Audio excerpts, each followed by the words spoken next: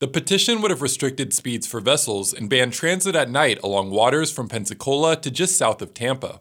It was submitted by various environmental groups to NOAA Fisheries. But in a bulletin posted to their website, NOAA Fisheries said that fundamental conservation tasks are needed before they consider vessel regulations.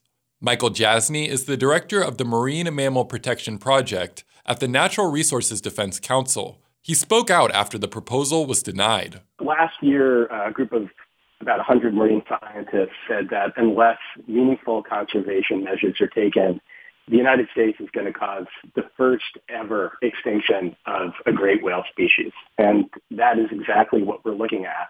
Jasny stressed the importance of vessel regulations to protect the whale. We know that vessel strikes pose a very serious risk to the survival of the species.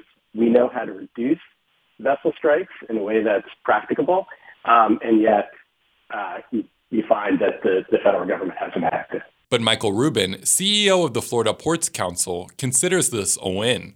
We always thought the petition was fundamentally flawed. Really was a request with some regulations that really didn't make any sense for the logistics and supply chain industry in Florida. Rubin says it would have been a setback for Florida ports. We know what the trade route lanes are, so can we do stuff with sonar and everything else to help out on it?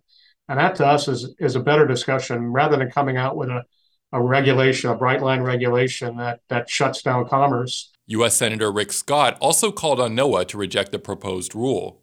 For WMNF News, I'm Chris Young.